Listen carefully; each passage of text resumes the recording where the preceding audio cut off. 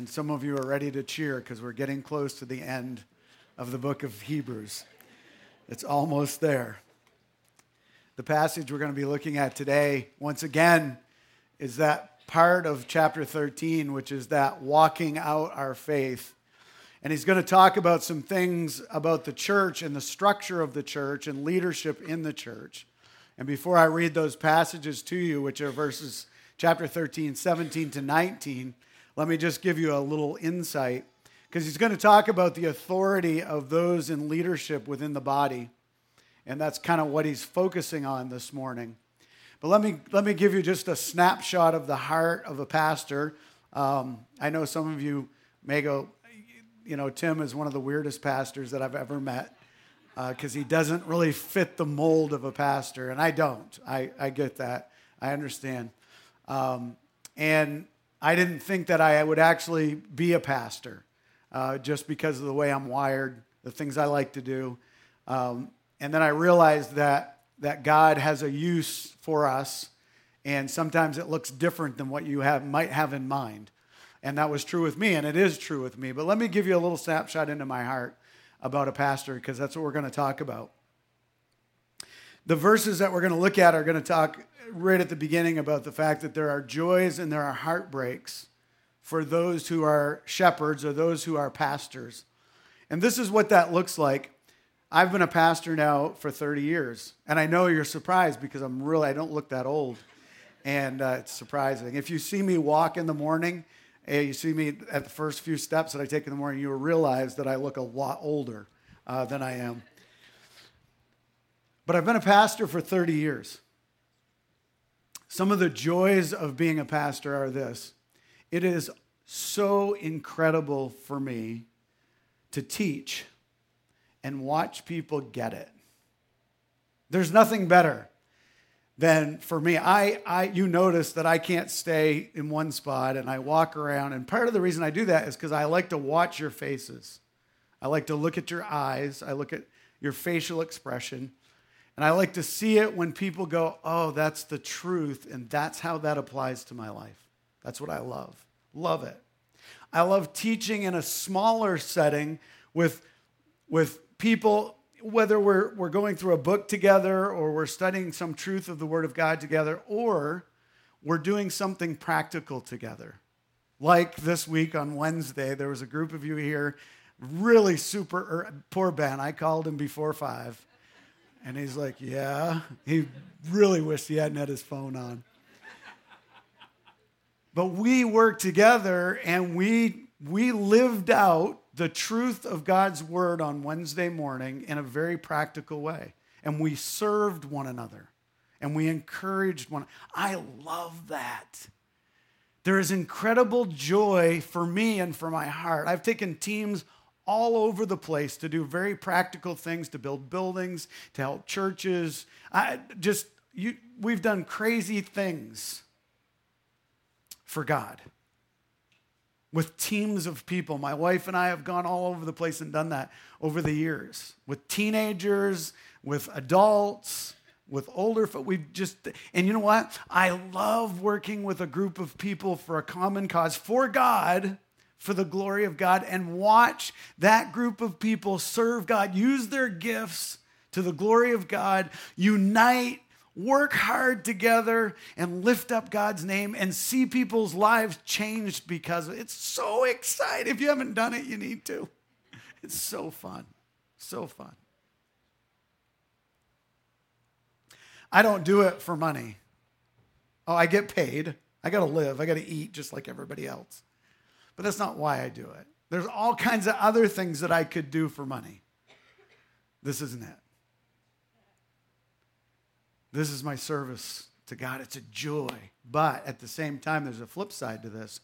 And you need to understand that the flip side of doing ministry, there's a joy in serving, there's a joy in teaching truth, there's a joy of hanging out with people and watching them get it and watch their life change. Watch Jesus show up in their life and watch him radically save them. That is so exciting. And I've seen it. I've seen it happen. I've had people in my office who've given their heart to Jesus and just changed because Jesus And the Holy Spirit has changed it. It's awesome. But the flip side of that is this, that ministry and serving and being a shepherd also breaks my heart. And there have been so many times in 30 years where I have looked, it happens just, not to get too personal, but in the shower. God and I have a lot of conversations in the shower. And there's been so many times that I've stood in the shower and I've said, God, I'm done. I can't do this anymore. It's too hard. It's too hard. I've watched people who have said that God has their heart and they've walked away. Walked away from their family, they've walked away from the church, they've walked away from serving God. I've had people who have said so many hurtful things, and often they don't even realize they're saying it. I've served people over and over and over and over and poured my life into their heart and watched them look at me and go, it doesn't matter, I'm done. And I've stood before God so many times and said, God, I can't do this. It breaks my heart. It breaks my heart to see people who know the truth, and they've read the truth, they've lived the truth, they've honored the truth, and then just to turn their back and walk away. It breaks my heart.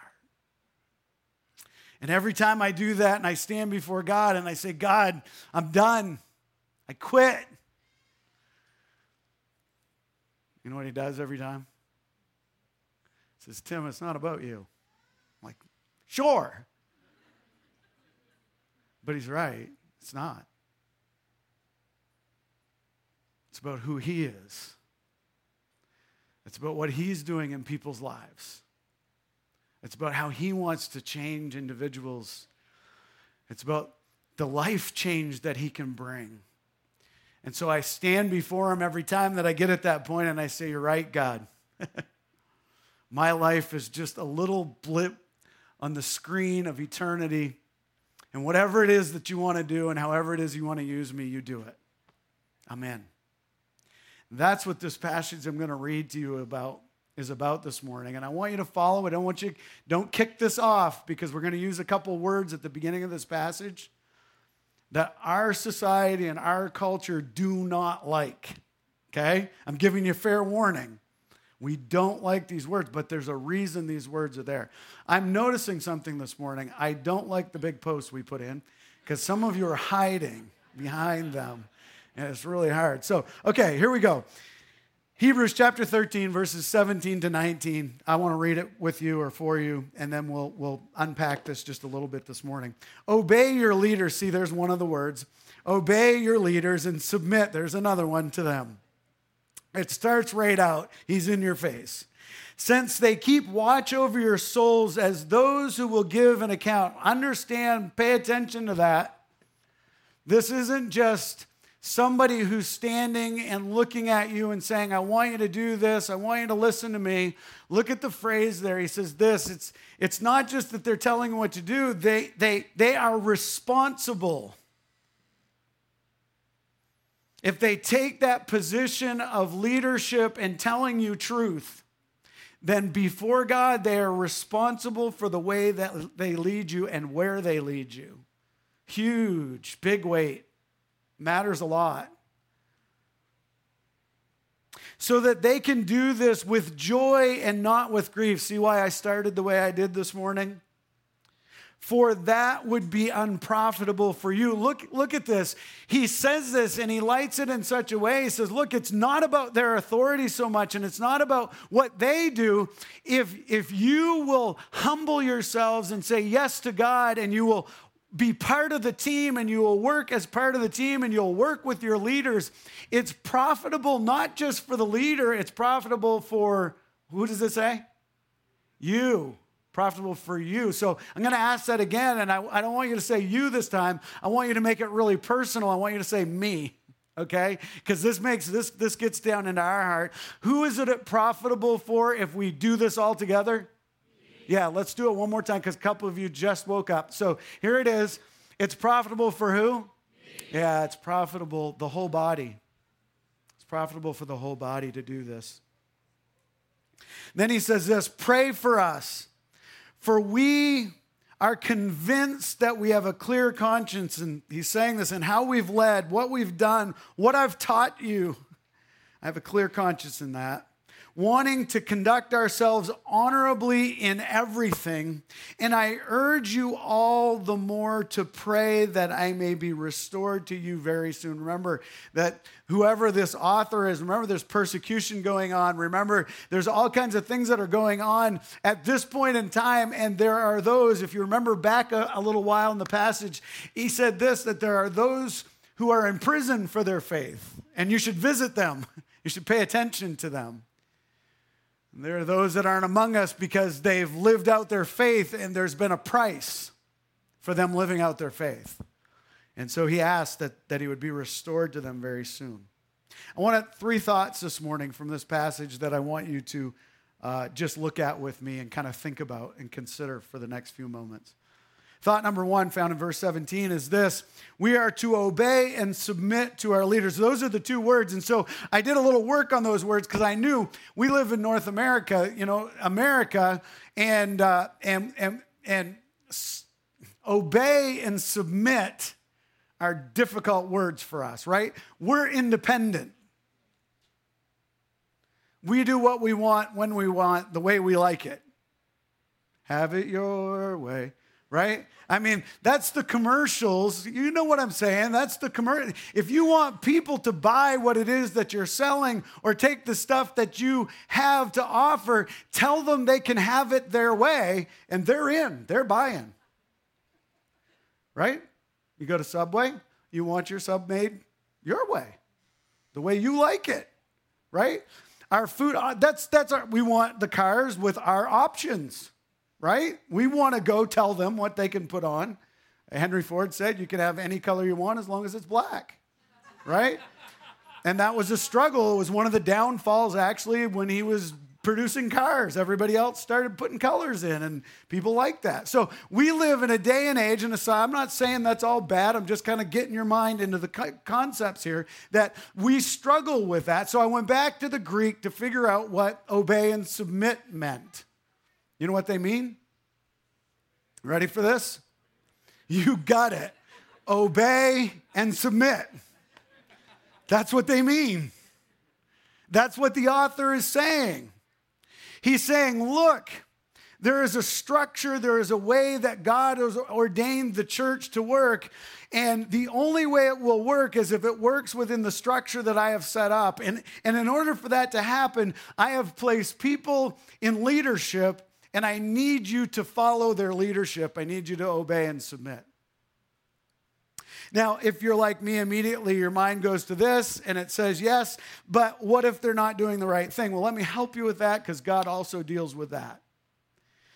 God says that there's a structure, and the head of the church, the head of that structure, we've been over this. Let's see if you remember. The head of the church is Christ. It's not the pastor. It's not the elders. It's not a bishop. It's not a pope. The head of the church is Jesus Christ. And under the headship of Jesus Christ and the authority of Jesus Christ, God has placed a series of leaders, some pastors and teachers and elders and deacons, and those who look after the way things should function. My mentor, as I grew up in ministry, used to say this all the time: everything rises and falls on leadership. And if you have really good leadership, godly leadership, the body will thrive. It will grow. It will become something that you really can't contain. But if the leadership of the church is not godly, then the church becomes about power and becomes about systems. And the ministry of the church begins to shrink because it only goes to the size of the person who's in power. And that's why God set it up where he said this, the head or the top of the church isn't a person, it's not human, it's Christ himself. Why? Because there are no limits to what Christ can do. And so he set up an authority structure within the body, and he said this. He says, Christ is the head of the church. He's the head of the leaders. So if the leaders are not submitting to Christ, then we don't follow. But if they are submitting to Christ, if Christ is their head, then we as Christ followers need to be all in to the direction that God is leading the body. Even when it's difficult, and there are times, if you are a person here today, are you a person? Are you with me? Are you a person? Okay, there are times if you are a person that it is difficult. Things will not go the way you want them to go. They're not going to go the way I want them to go. But if we are following Christ, then we're all in to what it is that he's doing. Colossians 1, verses 15 to 19, put this very same thought this way, and let me read it for you. He says this, He, Christ, is the image of the invisible God, the firstborn of all creation. For everything was created by him, and in heaven and on earth, the visible and the invisible, whether thrones or dominions or rulers or authorities, all things have been created through him and for him. He is before all things, and by him all things hold together. What's it telling us? That Christ, who is the one who put all things in motion, holds them in motion even today. He didn't let them go. He didn't fling them out there. The church is not just kind of an experiment to see what's going to happen. God is the head, and he has a structure for it, and he's holding it all together. All things have been created through him and for him, and he is before all things, and he holds all things together. He is also the head of the body, the church. He is the beginning, the firstborn from the dead, so that he might come to have, catch this, what's it say? First place in, let's say that again. What is it? First. So what's he supposed to have first place in? Are you sure? No, he's just talking about the church as a whole, right? No, he's not. See, what this means is this. Look, if Christ has first place, he's the head of the church, then that means if he's my head, if I take direction from Jesus Christ, and you all take direction from Jesus Christ, guess what? We work really well together. And we do incredible things for the body of Jesus Christ. He's first place of everything. Now, let me get really practical because we can't just leave this out there in theory land. What that means is that God is first place. Christ is first place in how I treat my family. He's first place in my language. He's first place in what I do at work. He's first place in the jokes that I tell. He's first place in how I treat that neighbor that I don't get along with. He's first place in my finances.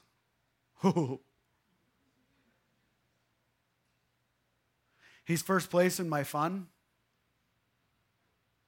He's first place in what I watch.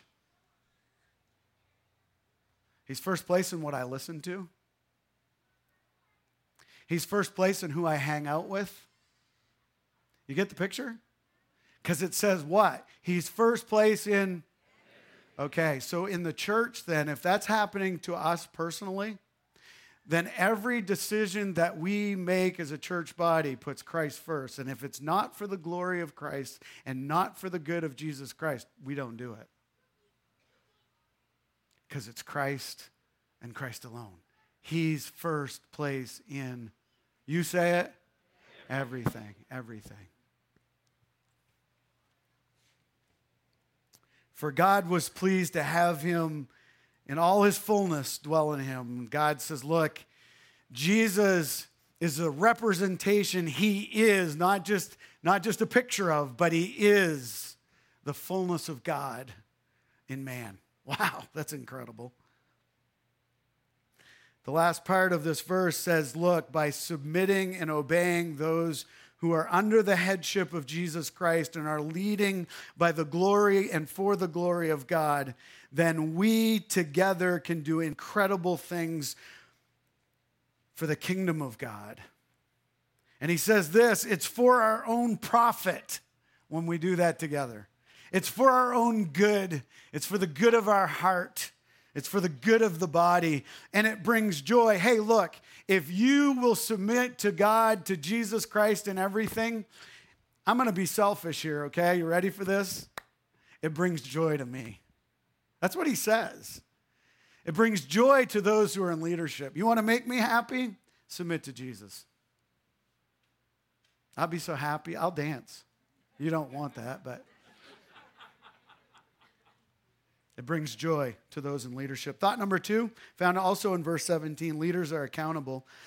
Those who keep watch of your soul give an account. This is super scary for me, by the way, just so you know. I think about this all the time. But those who lead as an elder or pastor, those who lead to point people to Jesus Christ, those who get up, my prayer, every morning I get up early before I speak, and I spend time with God. I go back over my sermon. God sometimes changes it on me. But my prayer all the time before I open my Bible again and I start looking is this: God, I know that the words I speak today, I'm going to be accountable for. So would you help me be careful? Because this verse scares me.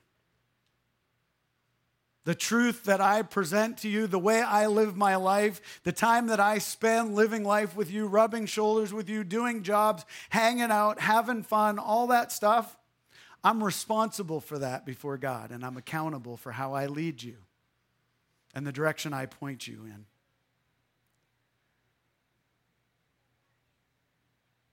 What I say matters, and I am either pointing you closer to God or I'm taking you away from God. I'm either making it clearer for you or I'm making it muddy. And it is my goal and my heart's desire to be able to point you to Jesus Christ so that you will see him and only him. I'm to be your servant leader just like Jesus Christ was. I'm to serve you all the time with a heart of passion so that you would see Jesus Christ. James warns us in chapter 3, he says, not many should become teachers because they will give or have a stricter judgment for the truth that they are sharing. 1 Peter tells us this: shepherd God's flock among you, not overseeing out of compulsion, but willingly as God would have you, not out of greed for money, but eagerly, not lording it over people, or the people that have been trusted you, but being an example to them. And that's a weight. And that's a weight that leaders carry. The second part goes, the third thought, goes with the second. Remember, I'm accountable for how I lead. Before God, I'm accountable. The third thought is this: pray for your leaders. It's found in verses 18 and 19. Let me read it to you. Pray for us, for we are convinced that we have a clear conscience, wanting to conduct ourselves honorably in everything. And I urge you all the more to pray that I may be restored to you very soon. Look, I'm fine. I will be accountable for God. But can I ask you a favor? Can I? We've been together a long time. We've been 20 years doing this. We know each other fairly well. We're a family, I would say. Some of you are new to the family, but we're still a family. Can I ask you a favor? 3 of you are nodding. Please, may I ask you a favor? Okay. Pray for me. I know some of you do. I know a lot of you do. I understand. I get it. But pray for me. Pray for Mike. Pray for our elders. Pray for our deacons. Pray that we would teach well. Not that we would just, I have fun. You know that. I get a little crazy. But I want to teach the truth. Always the truth. Pray that I would teach well. Pray that we would teach well. Pray that our actions would match our words. Would you pray that for us? And I don't just mean here on Sunday morning. I mean in our private life. Pray that our words and our actions line up. They're the same. Pray that in this community, what we're teaching on Sunday morning is visible to the community. The actions of our body are being walked out to our community. Would you pray that for us? Would you pray that for us as individuals, but would you pray that for us as a body?